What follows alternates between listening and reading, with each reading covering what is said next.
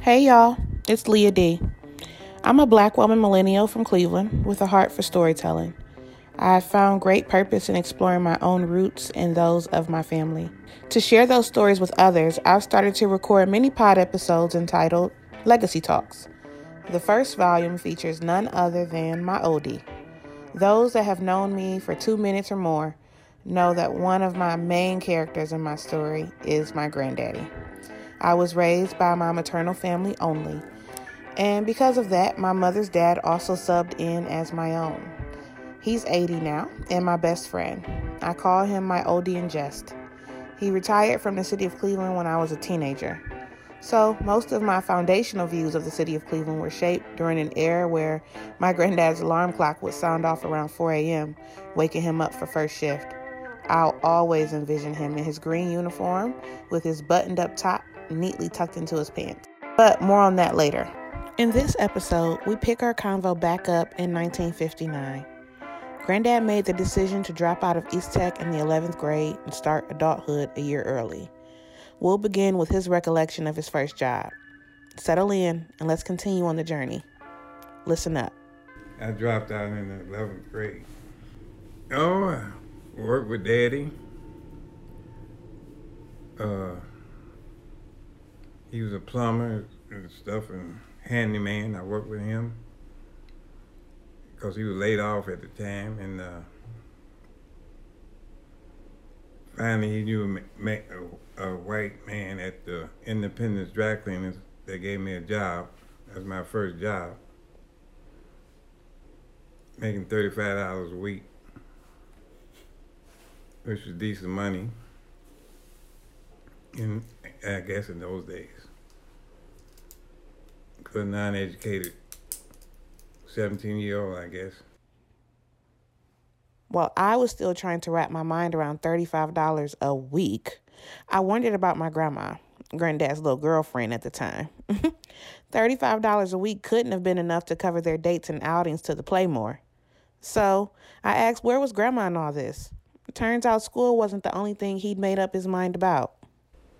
He was going to school, and after I got the job, I went get my Aunt Geneva to co-sign to get her wedding, engagement and wedding ring. She co-signed for me, and I bought her engagement rings. So I asked her, would she marry me? She said, yeah. This entire story tickles me, especially Granddad getting his aunt to co-sign for a ring and band. They were 17 and 18 years old. But anywho, she says yes, and not too long after, things quickly pick up. They get engaged, and soon after, they get married. Oh yeah, one more thing. By the time they get married, Grandma is 5 months pregnant with their first child, my mommy, Deborah. September the 17th, 1960. I had on a tux, white and black tux. And your mama had a pretty wedding gown. It was a pretty wedding gown because 3 people got married in that dress.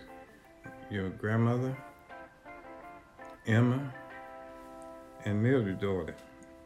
So I don't know what dress, probably gone now. Oh, the wedding was good, you know. We had people at the house, and they congratulated us. And one thing about the wedding, Pastor wouldn't marry us till 6 o'clock. I don't know why to this day. He said, we can't get married till 6 o'clock on the head. And at 6 o'clock on the head, that's when he started doing the ceremony. And after that, we left, because we was having the reception on 82nd Street off Wade Park. Because Dad knew the lady there, and she agreed to let us use her house. And there was a lot of people there. Yeah, it seemed like everybody on Kinsman was there. He had a ton of gifts and money. I've only seen one photo from my grandparents' wedding day. It's black and white with Granddad and a head full of hair in the tux he described. and my grandma is in a lace white gown with a matching headpiece and veil. Much later, when I was a child, my grandma had Jerome White, very talented local artist who also happens to be a relative of ours, turn the photo into a sketch drawing. It's the graphic I used to promote this episode. Today, that framed portrait sits on a bookshelf in my family room. Many people are sometimes confused when they see it, but quickly realize it's my grandparents, and in fact, not a portrait of me and my husband. The portrait means a lot to me, clearly, so it's crazy that I'm just now learning more about the day the photo was taken. But better late than never, right? The story of their wedding day is detailed, funny and sad all at the same time. I shortened much of Granddad's comments about it, but in short, they had a small ceremony in a family friend's home on Kinsman. My great-grandmother arranged a reverend to officiate. As you heard, no one quite understood the 6 p.m. rule, but they went along with it. Then they head over to a hall on 82nd Street for a reception. There were lots of guests and gifts, but my granddad's dad, the parent he'd been raised by for most of his childhood, couldn't attend because he had to work. So my granddad's grandfather, my great-great-grandfather, is the only parent there for my granddad at his wedding. And thank God he was, because he collected all of the monetary gifts on their wedding night. The next day, after a night of celebration, my grandma and granddad get up and go back to the hall to collect their gifts, only to discover that they'd been stolen. But they had bigger things to focus on. Since my mom was making her way into the world very shortly, they worked on getting settled. First things first, where were they living? On 75th and Kinsman, an apartment. It was an apartment house there. My daddy rented it, and after we got married, he moved out and said, y'all can stay here because I'm going to move. He moved with his girlfriend, Lily. And we stayed there until after Deborah was born. And they said, told Mary, go check and see if you could get an apartment in Garden Valley. She went and signed up and brought Deborah's birth certificate. And we got an apartment on the 3rd floor. We moved in about March of '61. And we had a new stove, new refrigerator, and all the trimmings of a project. If you haven't caught on by now, Granddad giggles at himself a lot. I suspect thinking back about early years and how different things are today provides him some reflective humor. I do know that many of you may be taken aback by his use of the phrase project. But the beauty of me recording his journey is that he does it in his own voice. And Miles Hackney isn't naturally using more socially acceptable terms like public, low income, or subsidized housing. He says project, and that's what I'm keeping. His story, his lived experience, his language. I do, however, find it wild that my grandparents and my mom, who was only a 2-month-old infant at the time, were a part of one of the first waves of families to move into Garden Valley. There's been so much written about Garden Valley that I encourage you to explore. Books and articles and thesis papers about its origin, its multi-phase construction, the environmental injustices embedded in its conception, and the role it played in overall housing segregation and discrimination for Black Clevelanders. It's must-know history. When my grandparents moved to the 3rd floor on East 79th, Garden Valley is only about 4 years old, after the first phase was completed in 1957. And while Garden Valley grew, so did their family. After my mom came both of my aunts. Noreen was born in Garden Valley, and Antoinette. Shortly after Antoinette was born, I was working for Stouffer's frozen food on 30th and Woodland, and a friend of Mary called me and asked me that I want to go put in an application for DuPont Chemical Company.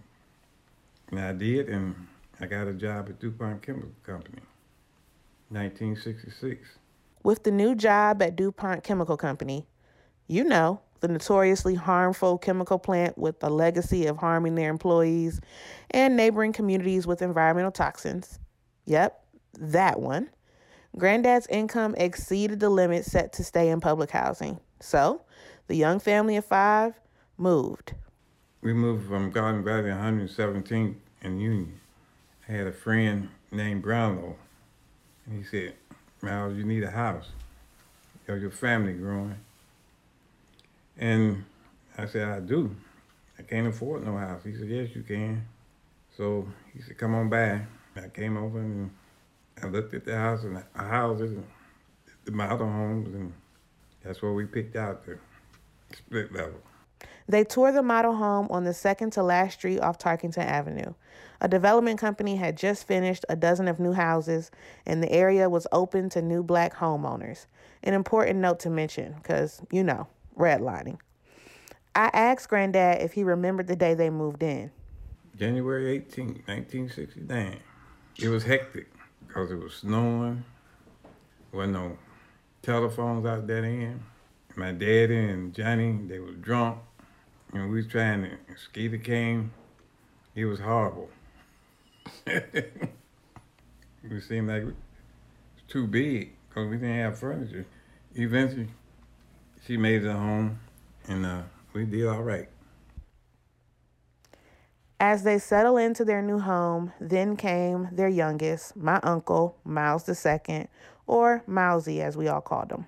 Miles was born, my son, my only son was born 1971, 4 o'clock in the morning.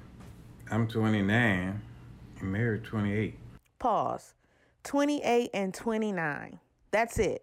In 10 years, my grandma delivered 4 kids. Whew. But back to the story. They're facing 30, fairly new homeowners, raising their little ones in new territory. I asked Granddad, how did they adjust to the new neighborhood? It was fun for us because there wasn't nobody on the street for years but 2 families. So they had the houses built, but the company we had, they had went out of business, filed bankruptcy. Metropolitan Housing finally bought the homes there and moved in people from the projects that was supposed to be qualified to start buying a home. This is a good story, right? Because the developer went bankrupt, CMHA acquired the homes and began moving families in who could afford to keep up the mortgage. And in came the families. And for my mom, aunts, and uncle, and even my grandparents, in came lifelong friends. And they began to have fun. But I'll cover one of the biggest ways they spent time as a family and with their new neighbors for the next episode. And nope, I won't even give a spoiler because if you know, you already know. But as we close out this portion of his story, Granddad reflects on his marriage. I was married 44 years. It was companionship and love. My wife and my best friend. You don't get that often. We was childhood sweetheart. We was married in our teens, 20s, 30, 40, 50, and up to 60. That's a long time. I asked him if he had any advice. Here it is. Find the right one, marry, and work at keeping each other happy. It's gonna be good days. It's gonna be bad days. But the good days outdo the bad ones. But the good days outweigh the bad. It sounds like solid advice to me. This episode was great medicine for me, and I hope it was for you too.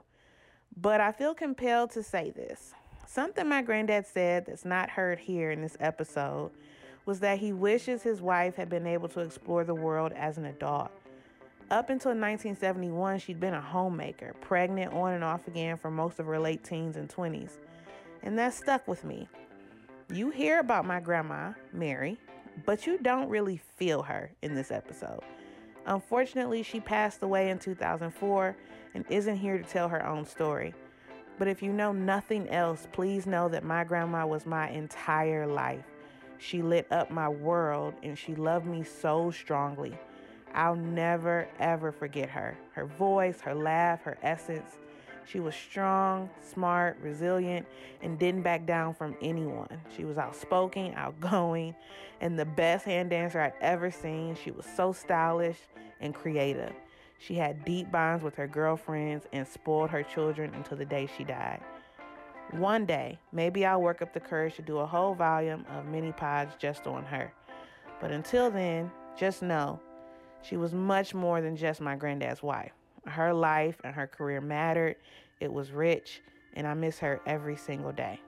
Hearing about my grandparents' origin story, moving from Garden Valley with $35 a week to a newly built split level in Lee Miles, Lisaville, makes me smile. It makes me proud. The house my granddad speaks about, he still lives in today, and he doesn't plan to go anywhere. He raises 4 children there, and they raised me in it too. And these days, my 4-year-old son runs the place like it's his. And in a way, it is. It's ours, a part of our legacy. All right, y'all. Until next time. Okay, well, next time we record a podcast, you can't chew tobacco. I didn't know we was going to do this again. Yes, you did. That's why you came over here. I said I didn't know we was going to do it again today. Well, you can't chew tobacco and be on the podcast. You're right. You got to pick a struggle.